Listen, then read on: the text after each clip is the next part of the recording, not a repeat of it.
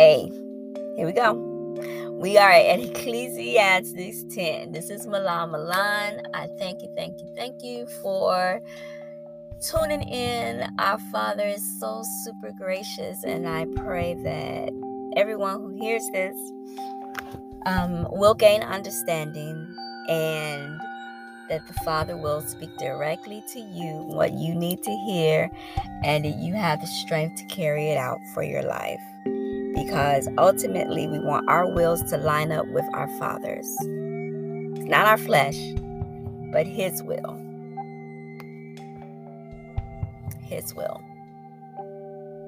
So here we go. Wisdom and folly.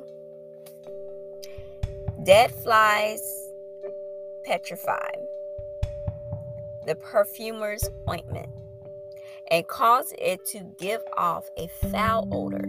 So does a little folly to one respected for wisdom and honor. A wise man's heart is at his right hand, but a fool's heart is at his left. Even when a fool walks along the way, he lacks wisdom, and he shows everyone that he is a fool. And the spirit of the ruler rises against you. If the spirit of the ruler rises against you, do not leave your post, for conciliation pacifies great offenses.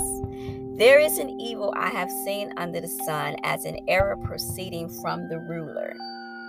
Folly is set in great dignity, while the rich sit in a lowly place. I have seen servants on horses, while princes walk on the ground like servants.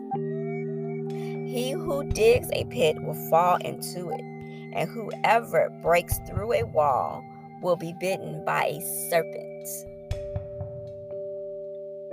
He who quarries stone may be hurt by them, and he who splits wood may be endangered by it.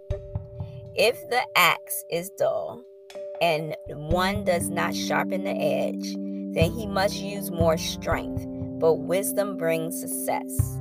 A serpent may bite when it is not charmed. The babbler is no different.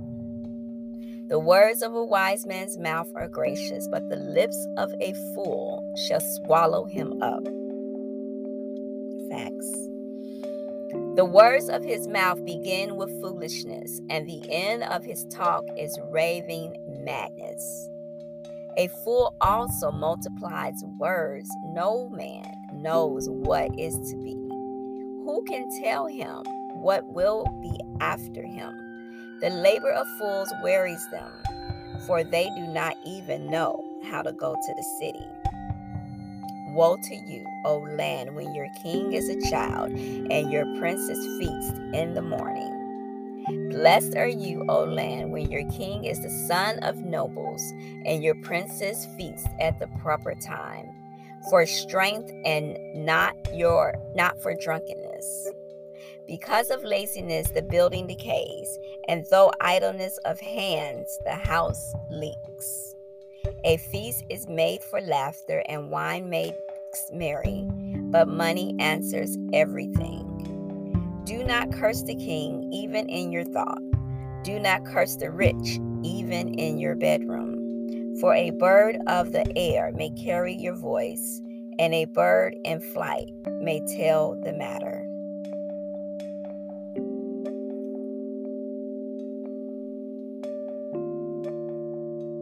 Okay. This is one definitely to take to the Lord, you guys.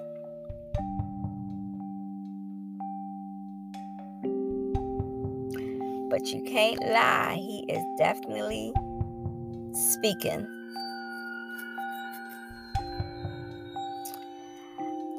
Whew, all right.